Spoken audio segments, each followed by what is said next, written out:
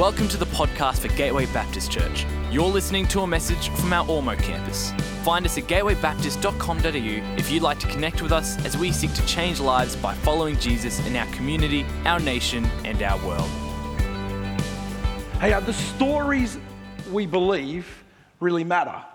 The stories that we believe, and all of us have some narratives or some stories that we may not be able to articulate or we may not even understand, but the narrative of them actually does something to us. It actually forces the way we live our life. The stories we believe are powerful and they're life-shaping. They shape the way that we see ourselves. The stories that we believe about ourselves and about community, about the world in which we live, shape the way we see ourselves. Our stories give us identity. Our stories are the things that manage our priorities. The things that we put first in life are often evidenced by the underlying narratives that we believe. Our stories dictate our behaviours. They tell us where to put our time, where to put our talent, where to put our treasure. You see, stories really matter. There's some dominant stories in our culture that affect the way that many people live their lives. Let me give you a couple of the dominant cultural narratives that exist in our day. Number one, my identity is defined by what I have. In other words, I am what I have. And there's many people that live this. They wouldn't want to articulate it because it sounds crazy when you put it like that. But when you look at the way they prioritize life, the way that they live life, everything is defined by the identity of what they have. They see that their value rises and falls at the same rate as their bank balance. And some of us live with this underlying narrative. It may not be the dominant story that we live by, but it might be a key story that we live by, where we think that life will be better if we get more stuff. We build a bigger house, we get a newer car, a newer phone, we're more connected, we have better things. You see, there's a dominant narrative in culture that says, I am what I have. It's the reason there's a lot of people that live this story as imposters. They go into debt beyond their capacity to service, but so that they can live a lifestyle that tells everybody else that they're someone. There's a dominant cultural story that says, I am what I have. There's another dominant cultural story that says this: the center of this universe is me. Some of you will remember this that are a little bit older. But there was an ad that used to roll around, I think it was selling life insurance, that just finished. The tagline at the end of the ad was this: the most important person in the world is you, or is me. In other words, we construct a reality around us that says the most important thing in this world is me. And we can live this story even if we don't have a great sense of who we are. Even if we don't think a lot of ourselves, we can still construct a world around ourselves that says the most important person in the world is me. You see, this story actually leads to rampant consumerism. Because consumerism says, I'm going to engage in something, or I'm going to buy something, or I'm going to go somewhere as long as it feels good and it works for me. Now, consumerism's one thing when it comes to coffee. But we actually let consumerism creep into other things of greater importance, such as relationships. How many of us have walked away from a relationship because it got too hard and the person started to become needy, and we don't want to give, we would just rather receive. And so we went and found some more people that made us feel better about ourselves, because the center of the universe is me. We consume our relationships. You know, in the world of the central universe of me, commitment is a fleeting thing. Some of us would say we're committed, but commitment is only really a thing while ever the thing that we're committed to is actually suiting and addressing my needs. It's the reason why the older generation bemoan the loss of the RSVP, but the younger generation say, I don't want to RSVP too early, because what if a better offer comes up? Because the center of the universe is actually about my needs, my sense of being in control, my sense of everything working out the way I need it to. Some of us live, even though we don't articulate it, with a dominant story of the most important person in the world is me.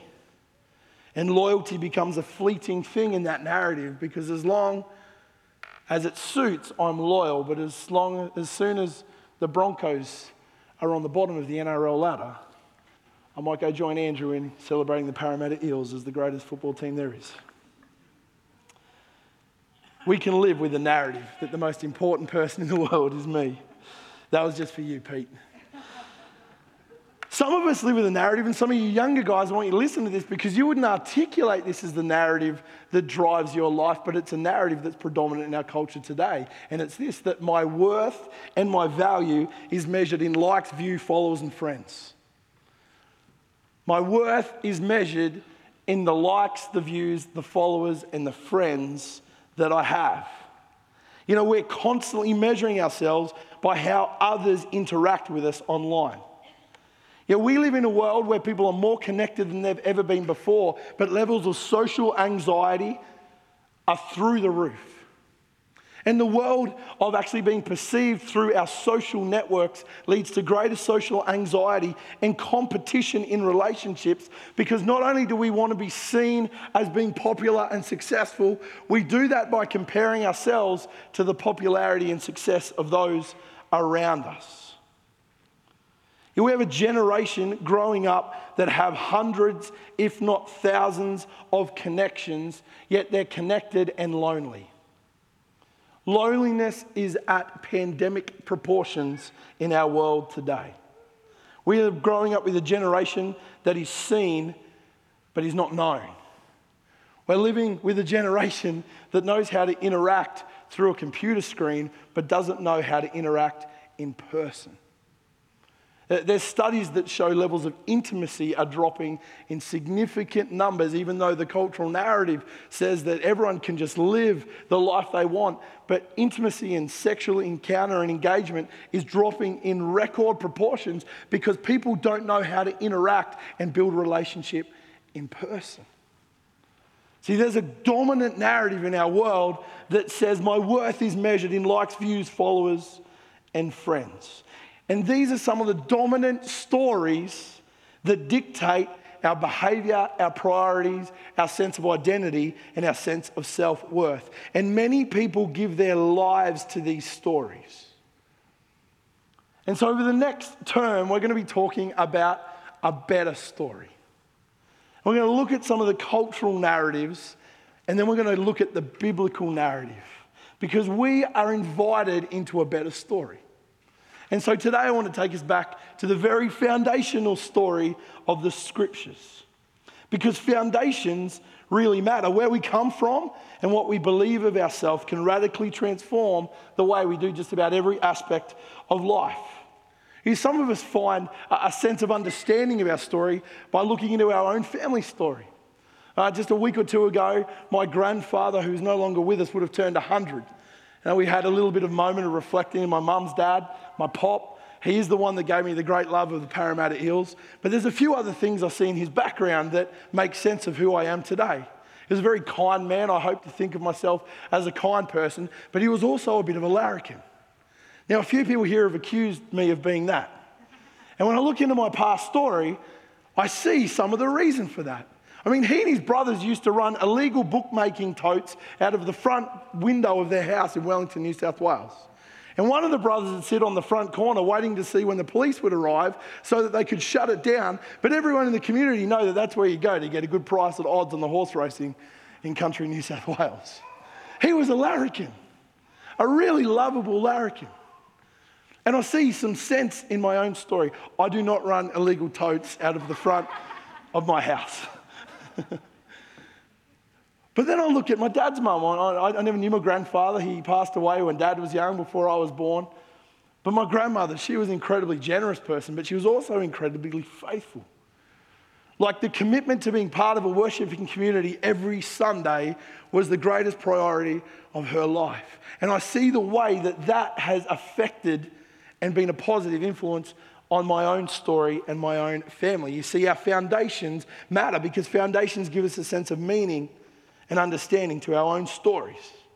And so the story I want to look at today is the foundational story of Scripture. We're going back to the very first chapter, Genesis chapter 1, because what we know and believe about foundations will transform how we live in this moment. But before I jump to the biblical account, I want to take you to another creation narrative that was found around the time that the biblical account was recorded, was written. We believe that the Bible is God-inspired, therefore that those that wrote the words actually were just inspired by the Spirit of God to record the way in which God revealed himself in history. But at the time that the early chapters of Genesis were written, there were other cultures that had their own stories of creation. And as we study those stories, we can see the reason the cultures formed the way that they did, because foundational belief and foundational stories really matter. Many of the creation epics of other ancient cultures were written like Hollywood fantasy films. One was from Babylon. It was discovered a couple of hundred years ago in Mosul in modern-day Iraq. You might have heard of Mosul. It's been a fairly devastating place in recent years. In Mosul in modern-day Iraq, they found 7 stone tablets that recorded the Babylonian creation epic from around the time of the biblical record. And the Babylonian creation epic was called the Enuma Elish. And I'm going to just confound you with some of its contents for a minute. I don't expect you to stick with me, but that's part of the point. This is the best English translation I can give you of what the story of the Babylonian creation epic says. You see, in the beginning, the Babylonian creation epic told a story of chaos, of swirling water where 2 gods emerged, Apsu and Tiamat. And through Apsu and Tiamat, the younger gods were given birth to, but these young gods were extremely loud and were troubling the sleep of Apsu. Who knows what that's like? So the younger gods were keeping Apsu up at night and distracting him from his work in the day. And so he took on some bad advice and did the thing that we shouldn't do when we're kept up at night and decided to take them out. But one of them was warned, and so he then goes and kills Apsu. Now, Tiamat, one of the originals, was really upset that they'd killed her partner, Apsu, and so summons chaos, creating 11 monsters to kill the young gods, her children. And in the struggle, another god, Marduk, appears, who ultimately wins, splitting Tiamat's body in 2 and creating the heavens and the earth from it. Did I tell you you'd be confounded by this? After the gods had finished praising him for the great victory in the art of creation, Marduk consults with the god E, who decides to create human beings from the remains of Kingu, another god who was the one that instigated the war with Tiamat. And this is what it says in the text. Kingu is the one who instigated warfare, who made Tiamat rebel and set battle in motion. They bound him, holding him before Ea. They inflicted the penalty on him and severed his blood vessels. From his blood, Ea created mankind, on whom he imposed the service of the gods and set the gods free. Well, I hope you were confounded by that. Let me just sum it up, what the dominant story in the Babylonian creation epic was. The dominant story was that the earth was born and founded in the midst of chaos. That the earth was created out of struggle and violence and warfare. That humankind came about as an afterthought, and not just an afterthought, but an afterthought that was designed to be in the service of the gods. The gods were not intimately involved or interested in humanity. In this chaos, there was a multitude of gods that constantly lived in war and violence. You see, this was the foundational story of the Babylonian Empire that then changed the way that they lived life. Because when the world is born like that, it has little purpose or intent. Gods aren't there to be worshipped except to appease them or to manipulate them to your own purposes. And there was no greater reason for life than doing whatever it was to make your life better. You see, the foundational stories that we have dictate the way that we live life. And so with this story in the background, this story would have been known to the first readers of Genesis. God tells a story that gives a completely different account. Let me read it to you, probably for many of us for the 100th time, for many of us maybe the first. But this is what the Bible says. In the beginning, God. Not gods, not multitudes of gods, not gods and kids and monsters. In the beginning, God created the heavens and the earth. And now the earth was formless and empty. Darkness was over the surface of the deep, and the Spirit of God was hovering over the waters. And God said, "Let there be light," and there was light. And God saw that the light was good. And he separated the light from the darkness. And God called the light day, and the darkness he called night, and there was evening, and there was morning, the first day. And on the second day, he said, let there be a vault between the waters to separate water from water. So God made the vault and separated the water under the vault from the water above it. And God called the vault sky, and there was evening, and there was morning, the second day. And God said, let the water under the sky be gathered to one place, and let the dry ground appear. And it goes on, and there was evening, and there was morning, the third day.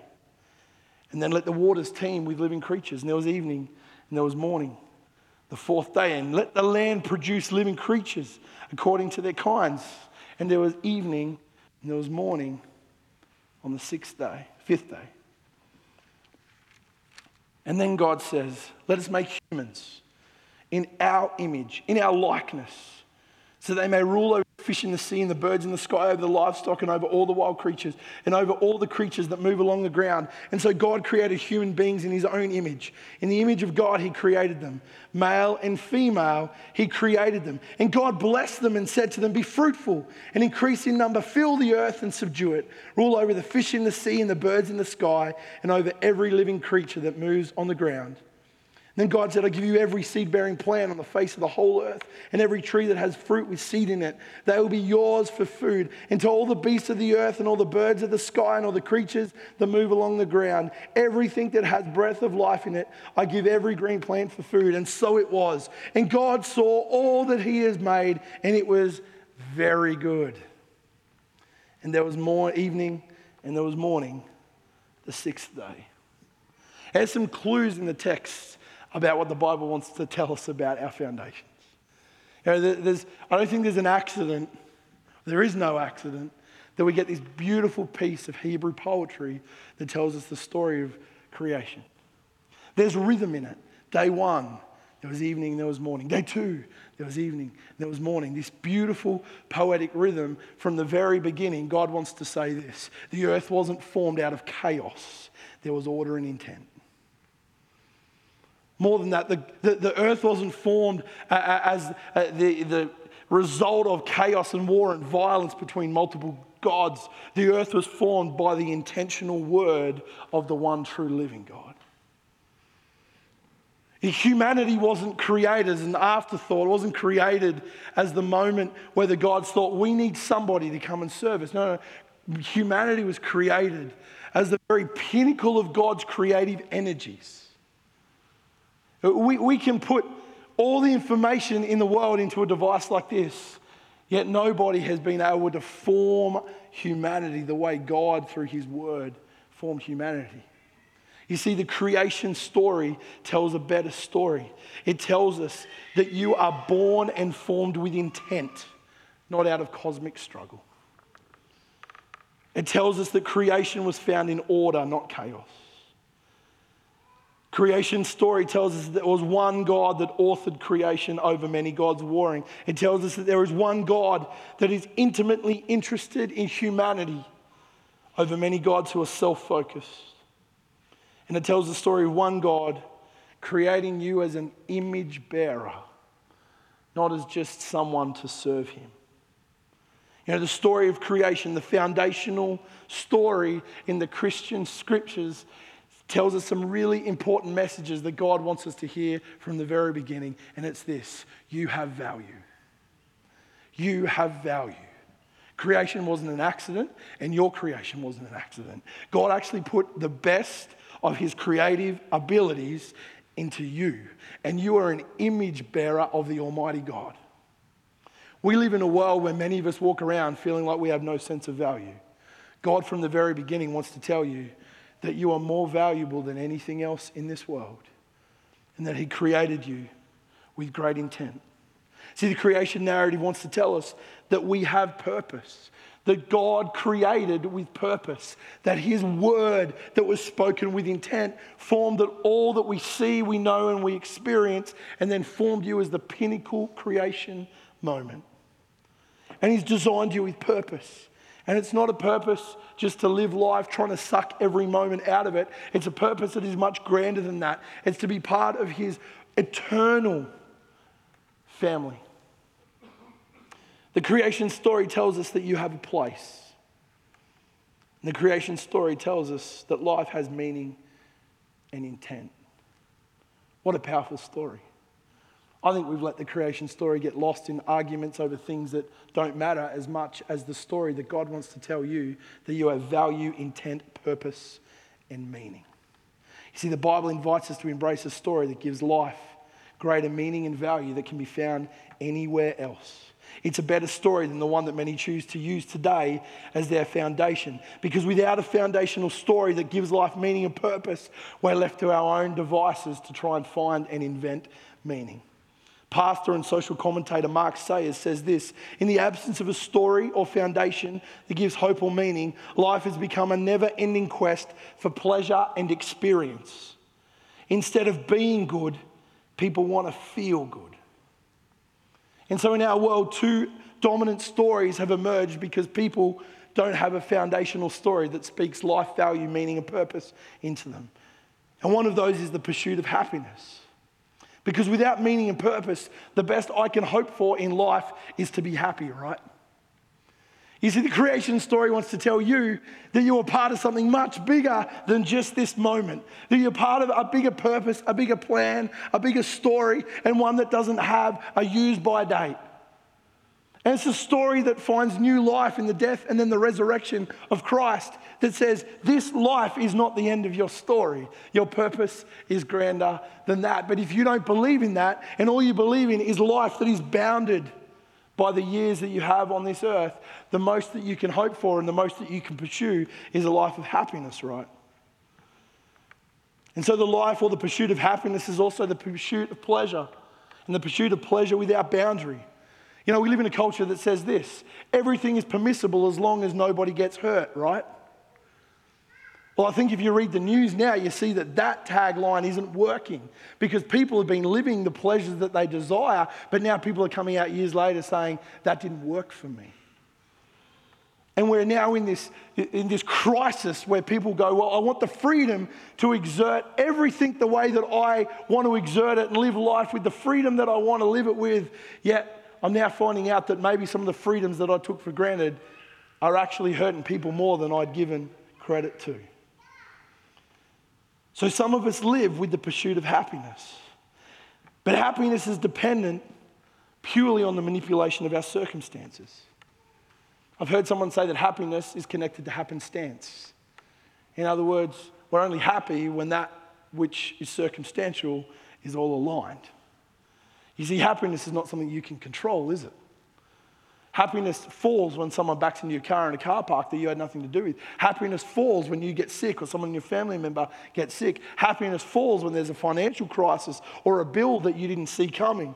You see, happiness can be connected to happenstance. And so some of us spend our whole life trying to manipulate our circumstances so we stay happy. And even in faith, we can embrace this story of happiness as the most important thing. And God doesn't become someone to be worshipped. God becomes just a spiritual curator of my good life. When do you know that God has just become the curator of life going well for you? Is when the minute something happens, God becomes the enemy. And many of us have lived that narrative that says things aren't working out, God's not on my side, God doesn't love me, God doesn't care. Why? Because we think that God's role in our life is just to keep us happy. But God's given us a better story than that. A story that says this broken, messed up world will never give you true happiness. But I can give you my Holy Spirit, which is going to be a seal for eternity. And with my Spirit comes a different fruit, and it's the fruit of joy. And joy and happiness are not the same things. Because the Bible tells a story that says joy can exist even in the most dire circumstances. Happiness depends on our circumstances all aligning.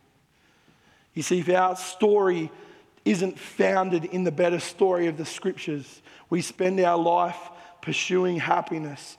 And some of us get there, or some of us think that others get there, and then when we get to the same place, we realize getting all the stuff doesn't make us happy because there's always something we don't have.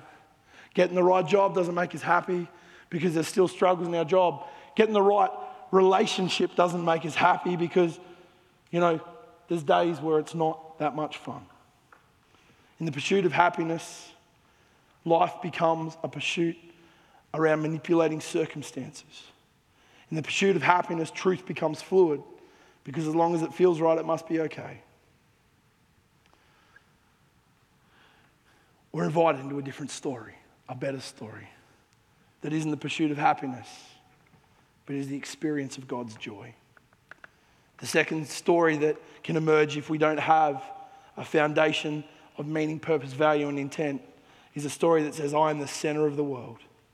The two are linked, but this one is the one that drives consumerism, as I spoke about before. We consume what works for me.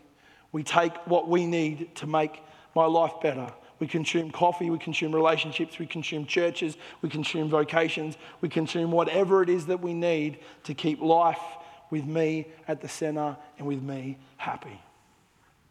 You see, the Bible invites us to be part of a better story. Because if the best that we have the hope for is manipulating the circumstances of now, most of us are going to leave this life disappointed. Most of us are never going to arrive at the point where we can say, I made it, I experienced it, this is good as it can be. But when you discover a story that says you were created with intent, with meaning, with purpose, and with value, it invites you to live a different story. It invites you to live a better story. It invites you not just to live a self-seeking story, but an other-focused story. It doesn't invite you to live a story that's about building your kingdom, but it's a story about building God's kingdom. It invites you to be part of a story where you have a place and where you are not here just to serve the needs of a distant God, but where you're invited to be part of the family of a loving Creator who put His best into you. Ephesians, Paul writes to the church in Ephesus and he says this, praise be to the God and Father of our Lord Jesus Christ, who has blessed us in the heavenly realms with every spiritual blessing in Christ. For He chose us in Him before the creation of the world to be holy and blameless in His sight. In love, He predestined us for adoption to sonship through Jesus Christ. In other words, God's always intent was for you to be part of His family. That was His intent for you from the beginning of time, that you would find your place in His family. In love, He predestined us for adoption to sonship through Jesus Christ in accordance with His pleasure and will, to the praise of His glorious grace, which He has freely given us in the one He loves. In Him we have redemption through His blood, the forgiveness of sins in accordance with the riches of God's grace that He lavished on us. See, God doesn't just expect you to be someone that's just there to serve Him. He's a generous God, just wants to lavish the best of what He has on you.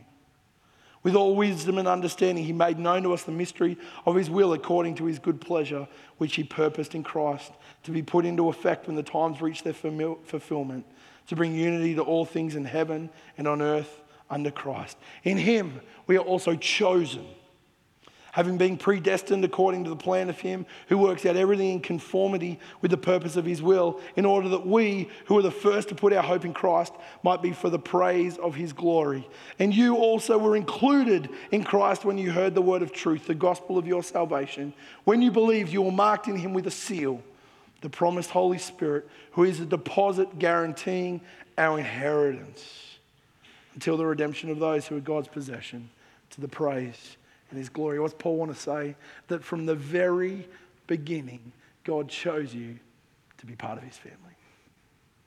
That from the very beginning, it is God Himself that gives you life and purpose and meaning. From the very beginning, God gave you more value than you will ever give to yourself. And not only did He choose you to be someone filled with meaning, hope, value, and purpose, but He destined you to be part of a bigger story than the one that you can live if life is just all about what you can suck out of now. He actually has a glorious inheritance for you that will take you back to the very creation narrative itself, where all good things were created and intended to be enjoyed, to be your pleasure in the presence of God, your Creator Himself. I invite us to live a better story. If some of us have actually wrapped our life around pursuing things that will come to nothing. If your story is wrapped around pursuing value in what you have, one day it'll all be made to dust. The Bible tells us that. that you'll never actually get to the point where you're content. If that's a pursuit, is the pursuit of contentment, you'll never get there. Because everything shiny gets old, everything new gets broken, everything cutting edge becomes old one day.